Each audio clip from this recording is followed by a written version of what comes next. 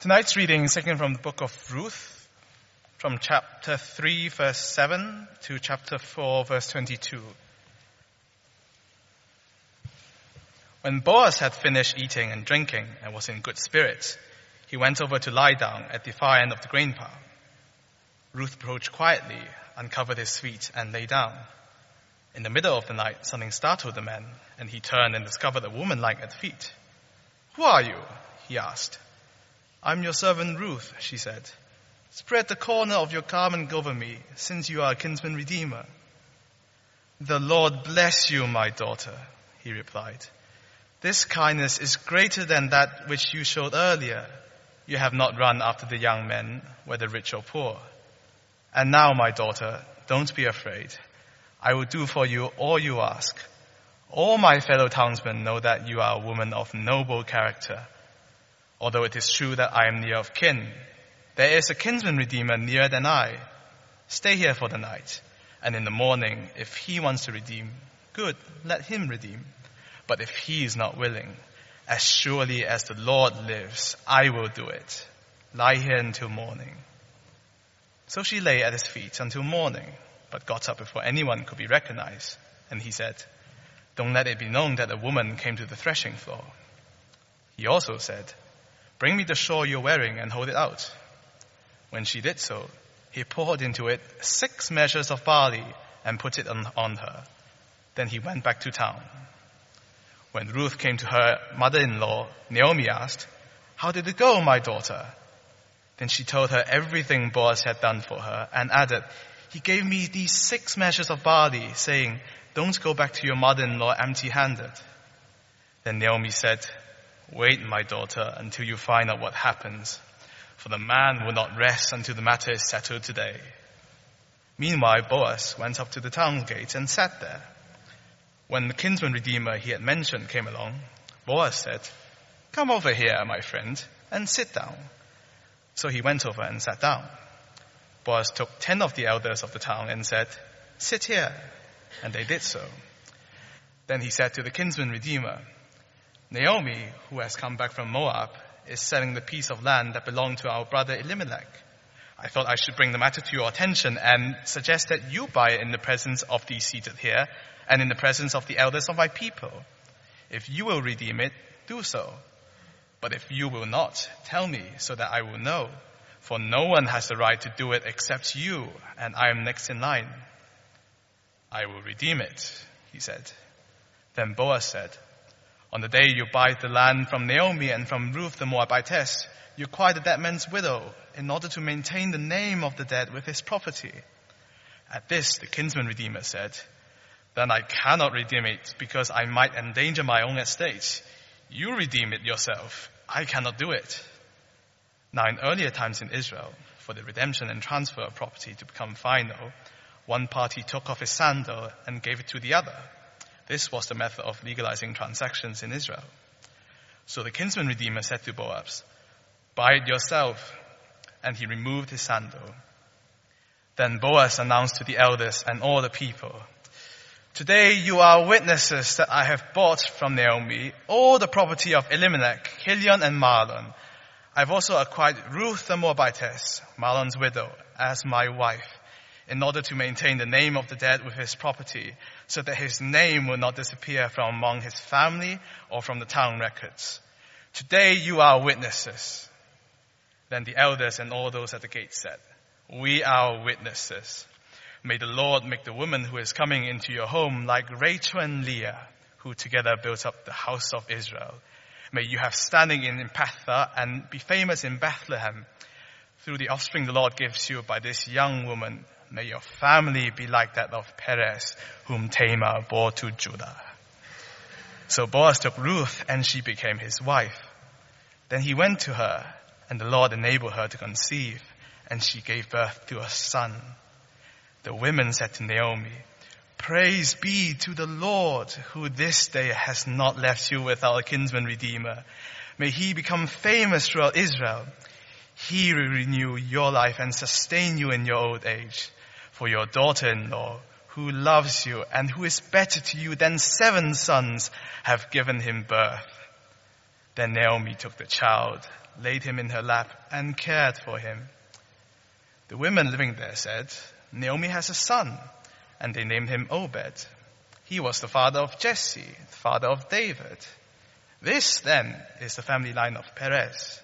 Perez was the father of Hezron, Hezron the father of Ram, Ram the father of Amminadab, Amminadab the father of Nahshon, Nahshon the father of Salmon, Salmon the father of Boaz, Boaz the father of Obed, Obed the father of Jesse, and Jesse the father of David.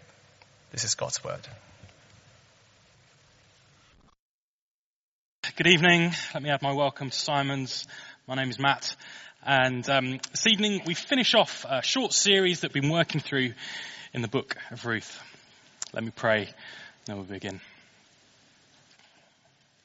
Heavenly Father, we've sung that you reign. We've sung that you are King of all the earth. We've sung that you are seated on the throne.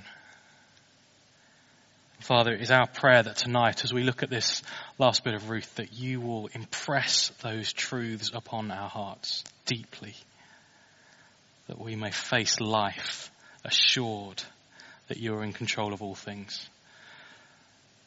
Please help me to speak. Please help us all to listen. Amen.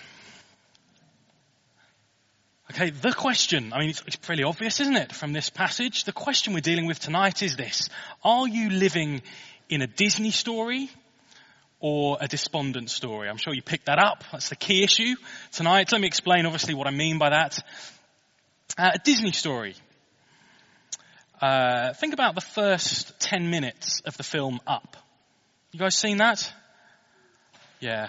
Can make grown men cry, can't it? Even especially softies like me. Megan and I watched it actually over lunch today. I was just, it didn't take long before both of us were in tears. It's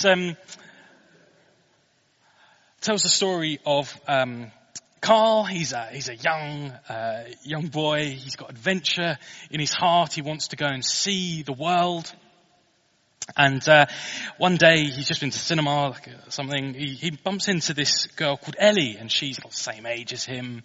She's young, full of life. She wants to see the world as well. And she says, "Come here, I'll show you something that I've never shown any other human being." And it's her adventure book, all the things she wants to do.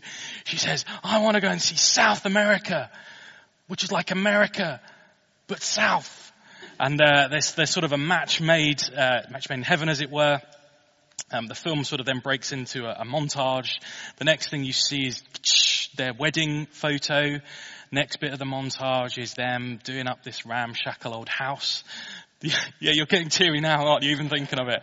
Next is ramshackle old house.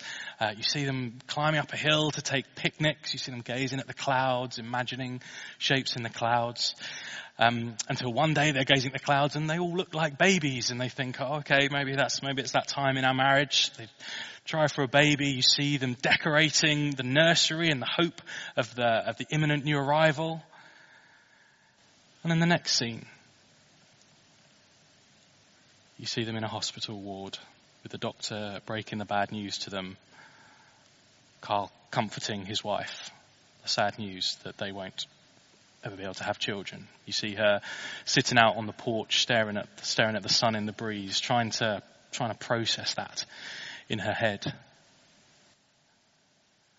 That's kind of when the tears start flowing, if you're me. And then the next scene, they say, they rediscover that adventure book. They think, right, okay, we're gonna save up our money so that we can go and see the world. So they put money in this glass jar in their living room each time they walk past. Looks like the money's rising, but then the wheel breaks on their car, so the hammer comes out, smash, empty the glass jar to pay for the repairs. They start again from nothing, put money in each time they go past. Then a branch of a tree smashes through the roof of their house. Out comes the hammer again, smash, and they have to pay. And in each bit of the montage, the hairs on their head grow more grey, as their hope of having children evaporates, as their hope of seeing the world evaporates. And they try and go for one last picnic up this hill where they've gone all their lives, and Ellie can't make it this time. And it cuts to her in hospital. And then it cuts to Carl in the church, sitting by her coffin. Don't anyone cry now, okay? Don't know. But it is, it's brutal cinema in that sense. But it's a Disney film. The point of a Disney film, it's not that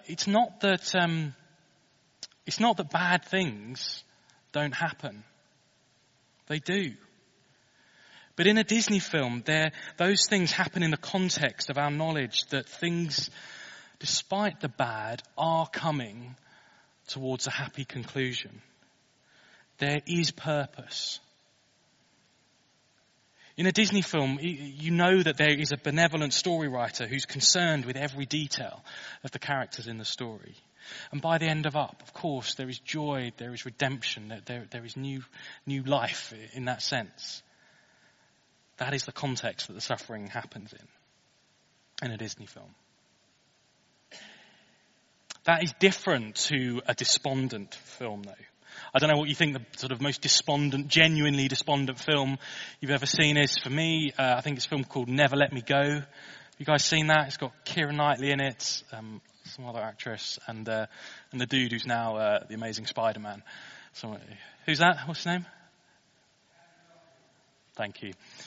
And the point, and in that film, it's set in an alternate reality. Alternate future, and the sort of, the titles that come up at the beginning of the film say that science has advanced to such a state that people can easily live way, way, way beyond 100 years old. But in order for that to happen, they have to have their organs replaced.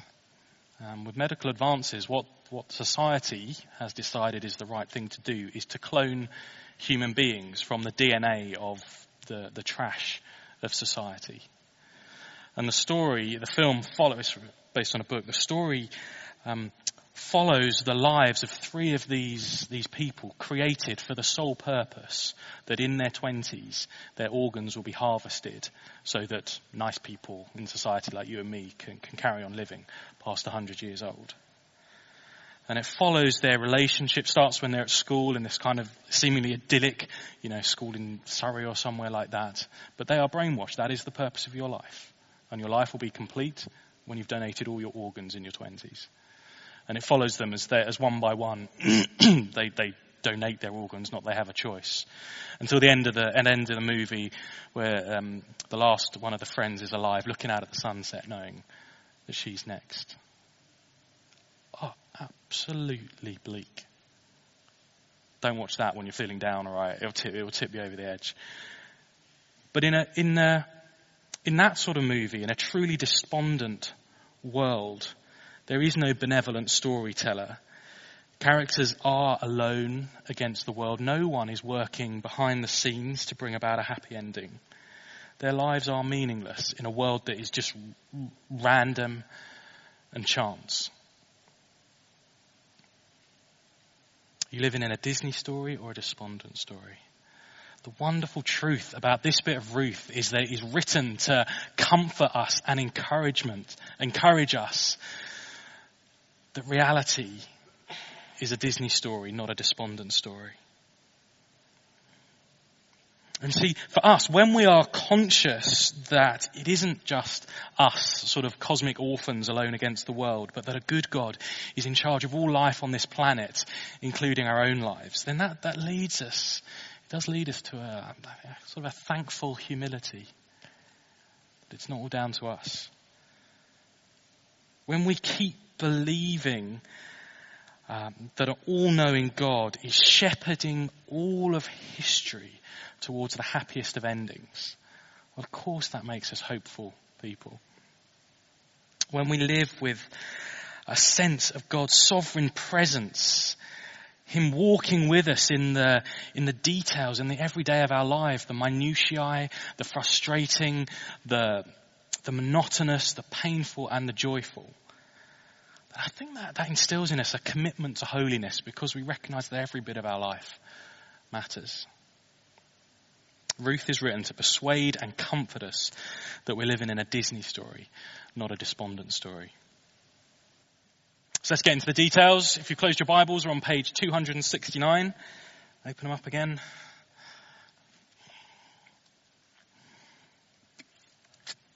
And last week, if you were here, you'll remember that we left on somewhat of a cliffhanger in this wonderful story of Ruth and Boaz and Naomi. We left on verse 13.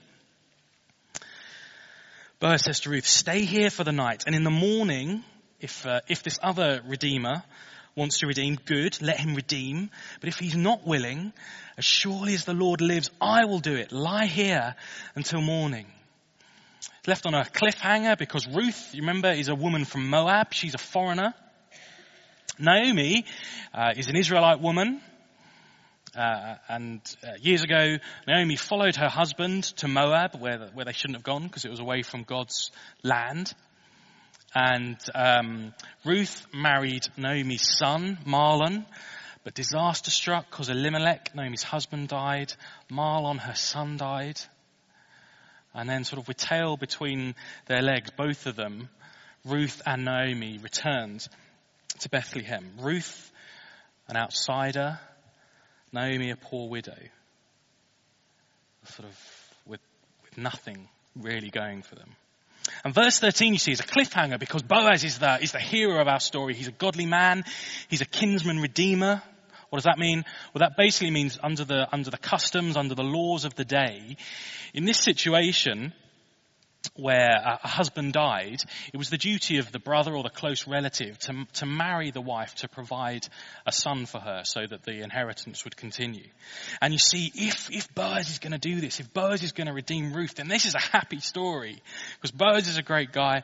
Ruth, as it says there, is a godly woman. This is a wonderful love story coming together. Ruth will be provided for.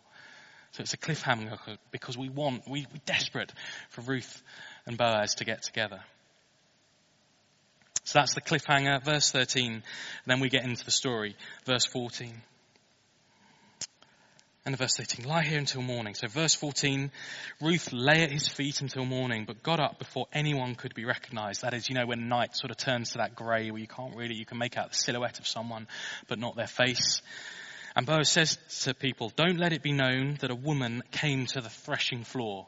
We saw last week nothing inappropriate at all has happened between them, but Boaz is a man of standing. He doesn't want the Bethlehem busybodies to have anything to gossip about. So he says, go before anyone knows what is happening.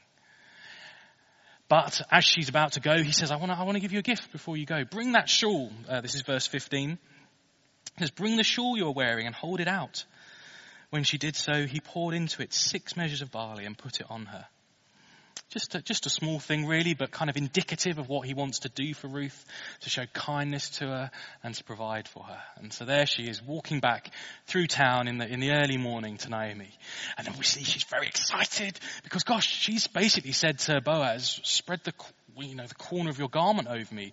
As we saw, literally, spread your wings over me. Will you marry me? And she's excited because he said, yeah, I'd love to. So this could be the day where she gets married to this guy. It's very exciting. She's walking back, but she's trying not to get too excited, trying not to sort of imagine what her signature looks like, Mrs. Ruth Boaz, trying not to get too carried away. And she gets to Naomi, verse 16. When Ruth came to her mother-in-law, Naomi's probably been up really early. This is her plan. She's desperate to see how it's panning out. How did it go, my daughter? End of verse 16. Ruth tells her everything. But she seems to major on these 6 measures of barley that's been given. Verse 17. Boaz gave me these 6 measures of barley, saying, don't go back to your mother-in-law empty-handed. Nice work, Boaz. It's a good idea to butter up the future in-laws ahead of a marriage. Good work. But obviously, there's more to it than that. He says, don't go back to your mother-in-law empty-handed. And the last time we saw that word empty in the book of Ruth is chapter 1, verse 21. Remember Naomi, the bitter woman who came back from Moab, who said, the Lord's hand has gone out against me. Don't call me pleasant, which is what the name Naomi means. Call me Mara, which means bitter. I went away full, but I came back empty. And here is Boaz saying, don't go back to your mother-in-law empty-handed. We're reminded that what is at stake is not just a happy marriage for Ruth, but it is the turnaround in the fortunes of Naomi. If you like, it's the redemption of Naomi's story. So the stakes are high at the end of verse 18 when Naomi says, Ruth, sit down, stop pacing up and down stressed, sit down and see what this man's going to do, because by the end of the day, he's going to sort it. Naomi guesses that Boaz is a man of action, and she's right. Verse 1, look at that. Straight away, meanwhile, Boaz went up to the town gate and sat there. He's straight up there trying to sort this problem out. And when the kinsman redeemer, this other guy he had mentioned, came along, this is verse 1, Boaz says, "Come over here, my friend, and sit down." So he went over and sat down. Literally in the Hebrew, it's like, behold, the other kinsman redeemer came along. It's just another coincidence, just reminding us that there's an author behind this story driving it along. And Boaz essentially says, "Mate, step into my office. I've got a business proposition for you." And he says to him, verse 3, "Then Boaz said to the kinsman redeemer, Naomi, who has come back from Moab, is selling the piece of land that belonged to our brother Elimelech. I thought I should bring the matter to your attention and suggest that you buy it in the presence of these seated here and in the presence of the elders of my people." Now, what's going on there? Well, remember we said that one of the duties of the kinsman redeemer was to marry Ruth? Well, another duty that was closely linked to it was this. Guys, if we could have the passage from Leviticus come up. This is from God's law that his people were to live by. It says, "Throughout the country that you hold as a possession, you must provide for the redemption of the land. If one of your countrymen becomes poor and sells some of his property, his nearest relative is to come and redeem what his countryman has sold, so that the land stays in the family." Thanks, that's great. And so what Boaz is saying to this redeemer is, it's your duty to buy this field from Naomi so that the field stays in the family. He's appealing to his sense of duty. But he's also a bit of a canny negotiator, because look how he puts it, verse 4.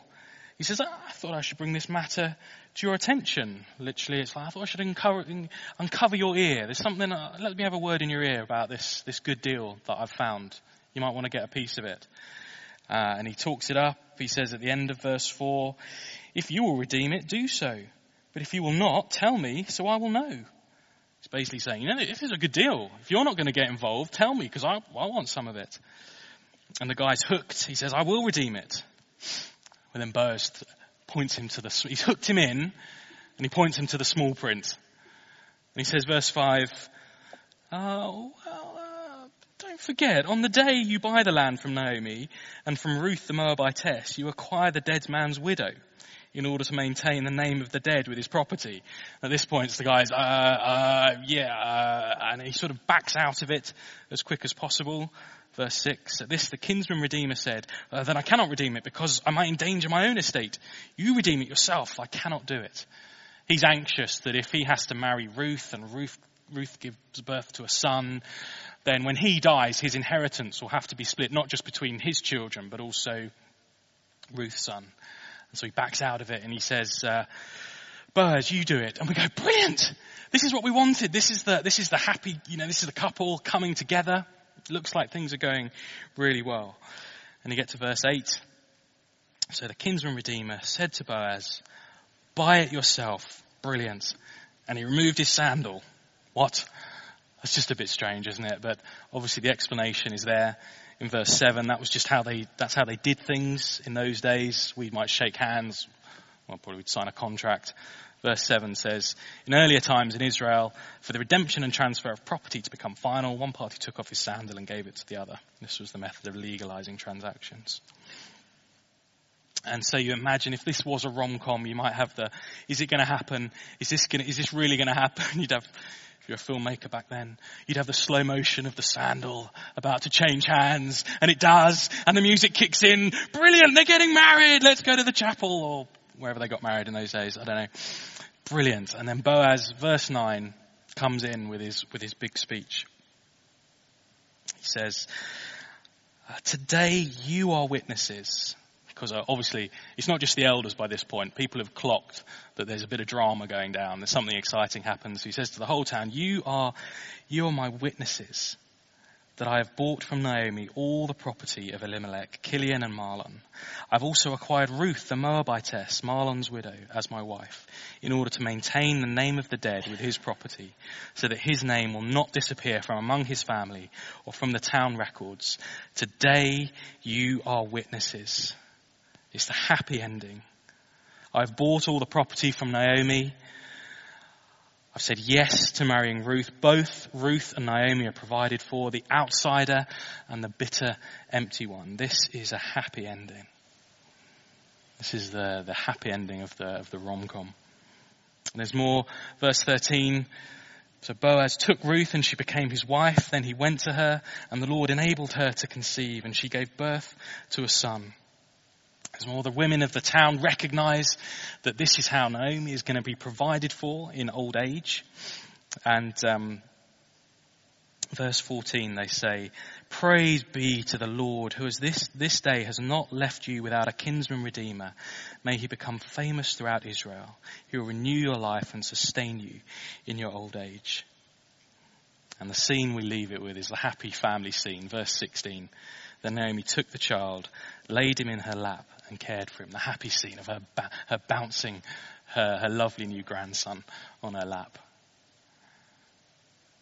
And you think, look how far this woman has come. Look how far this woman who said in chapter 121, "Don't call me pleasant, call me bitter. I am empty." Look what the Lord has done for her. Look how far this woman who thought she was living in a desolate story. Do you think she's saying that now? She didn't realize it at the end of chapter 1. But the author of history had been shepherding her story to a happy ending all along. But we need to move on because the final 6 verses of this chapter tell us that this happy story of Boaz and Ruth and Naomi is just one small part of an even bigger happy story. So this is a happy story about how Boaz redeems Ruth and Naomi. But it's part of a much bigger happy story about how God redeems his nation through Boaz's descendant. So we're on to our second point. The Lord redeemed Israel through Boaz's son. You spotted that, right? So the genealogy was read out. Those last few names. You spotted that name. Just jumps out at you twice. David. That is King David. Boaz's son, whatever, is none other than the glorious King David. And I love that, right? Do you know where King David was from? He's from Bethlehem. Do you know where he was anointed as king by the prophet Samuel? Bethlehem. And look at that. I mean, they didn't know how wonderfully their prayer would be answered in verse 11. The people say, end of verse 11, "May you have standing in Ephrathah and be famous in Bethlehem, Boaz." Well, flip, he certainly was. The book of Ruth, was written 200 years after these events. These events happened during the time of the Judges. The book of Ruth is written 200 years after that by people who have seen how Boaz's ancestor is none other than King David. This book is written 200 years after the events by people who know that the story of Boaz and Naomi and Ruth is part of the much bigger happy story about how God was redeeming his nation. It was written by people who saw that there was a happy ending. It was written by people who were able to look back and see how God had been shepherding their nation's history to put the glorious King David on the throne, the king who would rule justly, the king who, for all his faults, was a man after God's own heart, a king who would subdue Israel's enemies. Ruth was written down 200 years after the events it describes by people who could look back and see how the author of history had been shepherding Israel to this happy, happy ending. Who could look back and see that God had been there in their history, working through the minutiae of everyday life to bring about this happy ending. Because when you realize what is at stake here, you look back and you see God's fingerprints all over the book of Ruth. See, look, flip back, chapter 1, verse 6.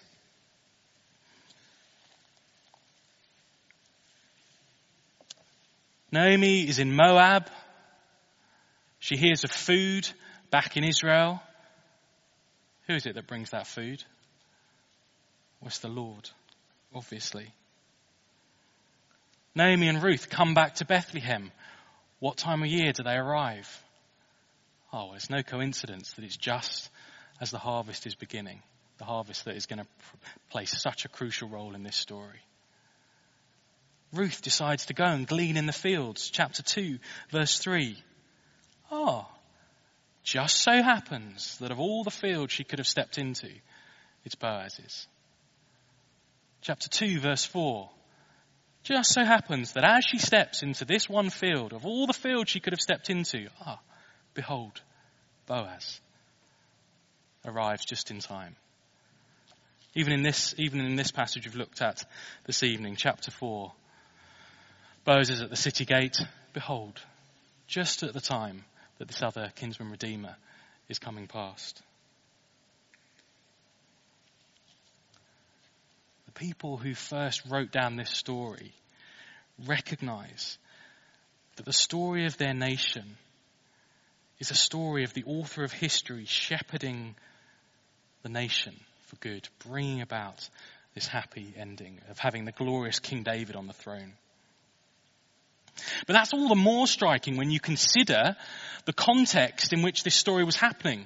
I've already said it, but flick back to chapter 1, verse 1. When was this happening?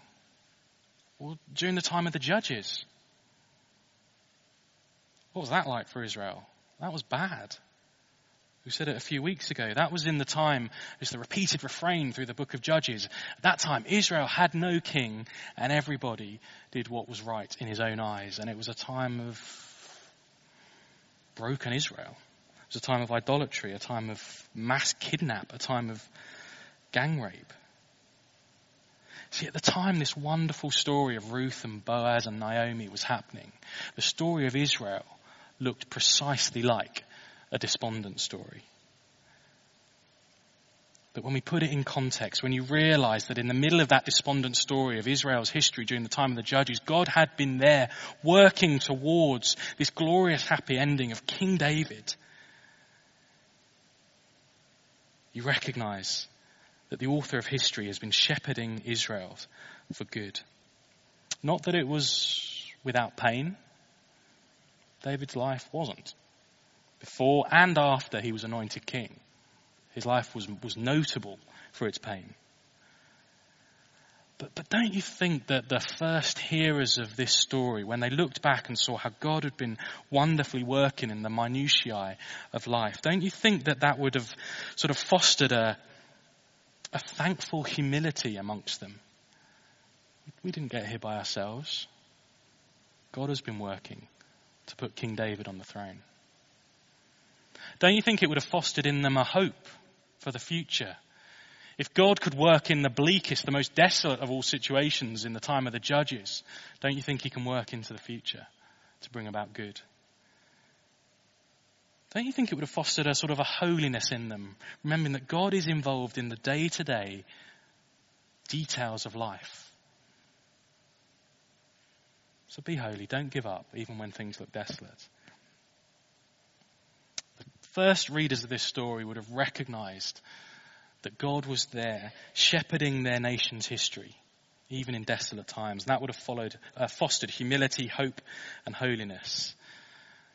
And that is certainly what it's meant to instill in us, because while we realize that this happy story of Ruth and Boaz and Naomi is part of the happier story of how the glorious King David got on the throne, we also recognize that that is just a small part of the even happier, universal, cosmic story of how God has been shepherding all of history to put King Jesus on the throne.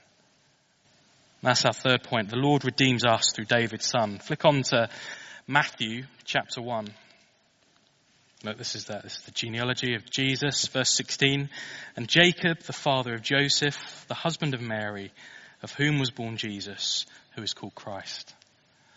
But then you look across the column to verse 5, and the names look wonderfully familiar to us now. Salmon, the father of Boaz, whose mother was Rahab. Boaz, the father of Obed, whose mother was Ruth. Obed, the father of Jesse, and Jesse, the father of King David. And you realize that this happy story is part of the cosmic, universal story of how God brought Jesus, King Jesus, into the world. And again, that prayer that those guys prayed in Ruth chapter 4, verse 11, Boaz, may you be famous in Bethlehem. Well, that was answered in quite a big way, wasn't it? The fact that billions of people around the world every year celebrate the birth of his son in Bethlehem 2,000 years ago. See, those names in the genealogy of Jesus, they could just look like bare names in history. They could just be names in a desolate story where there's no purpose, where there's no one orchestrating anything. If we just had those names. But the book of Ruth opens a window into those names. And we realize that at each point of that genealogy, God has been there orchestrating, planning, shepherding history to put King Jesus on the throne. In the big things, no doubt. In the rise and fall of nations, that's what Isaiah teaches us. But also in precisely the time of year that a desperate widow would choose to return to her hometown. God has been shepherding all of history in precisely the field that a Moabite woman would choose to step into 3,000 years ago. Reality, Ruth, this book of Ruth tells us, is not a desolate story where things are left to chance. Reality, Book of Ruth tells us, is not a story with no purpose. The author of history is shepherding reality to the happiest of endings. See, the people who first read this story, they read how God, through Boaz, the kinsman redeemer, redeemed Ruth and redeemed Naomi. But we read how God, through Jesus, the ultimate Redeemer, is redeeming us. These people read how Boaz married Ruth, but we know that all of history is working towards that final day, the marriage supper of the Lamb, where God will gather his bride, his church, to be his forever, where he will delight over her as a bridegroom delights over a bride. The first people who read this saw how Boaz had ensured that the inheritance of land stayed in Naomi's family. We read how God is preparing an inheritance for his people, kept in heaven for us, the new heavens and the new earth that will never perish or spoil or fade, where there'll be no more mourning or crying or tears anymore, where we will see God's face, we will see the river of life and the tree of life bearing fruit in season. That is where history is heading. Not by chance, there is a happy ending. This is the true story. Look, you may be here tonight not calling yourself a Christian. But let me be a little bit provocative. This is true whether you believe it or not. Whether you or I believe that this is the truth of reality has precisely no bearing on whether it is true or not. The only bearing it has is whether you get to benefit in this story. And I would put it to you, even if your worldview is a if you like, a desolate worldview, whether we think there is no sort of meta-narrative, no author's purpose or anything like that, no one is shepherding history towards a happy ending. I'd put it to you, the very fact that we as a culture love happy endings, the very fact that we love heroes, the very fact that we love purpose, tells me that deep down we can't ignore the fact that somehow we know that there is a purpose towards history is heading. The truth is that the author of history is shepherding history towards the happiest of endings. Oh, sure, there will be suffering. There will be pain along the way. There was for Jesus. There will be for us. Now, remember what we said at the beginning. Bad things happen to people in movies like Disney films. Those things hurt. They cause real pain. But the point is that those bad things, that pain happens in the context of reality where history is heading towards a happy ending, where there is a benevolent author controlling every aspect of that history. This passage of Ruth opens up a window for us onto that reality. Things are coming to a happy conclusion. That helps me be humble. Helps me to be humble because, I recognise I don't know the full picture, like that keyhole stuff Simon was saying. But I do know that when I stand on the edge of glory on that first day and look back at my life, I will see how every bit of the story was working for good to get me to that happy ending. Until then, I hope and I commit myself to be holy. Now look, I'll finish by just a small way in which this affected me this week.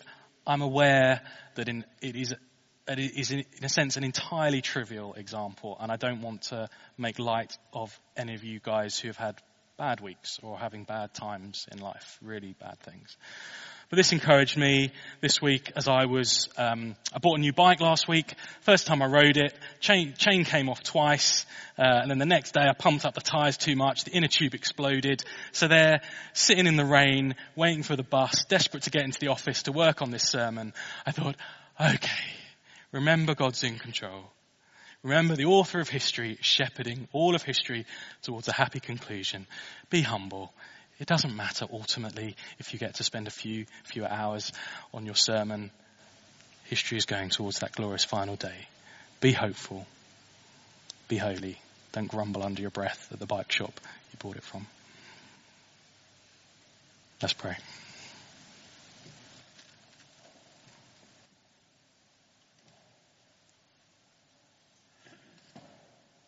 Oh, Heavenly Father, forgive us when we live as if we live in a desolate story, where we think you are absent, when we think you have deserted us.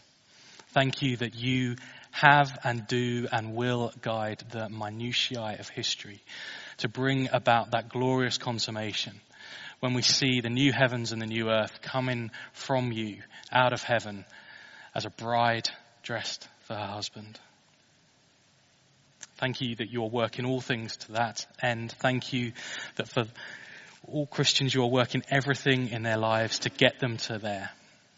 We praise you for that. And in light of that, Heavenly Father, make us people who are humble, hopeful, and holy. Amen.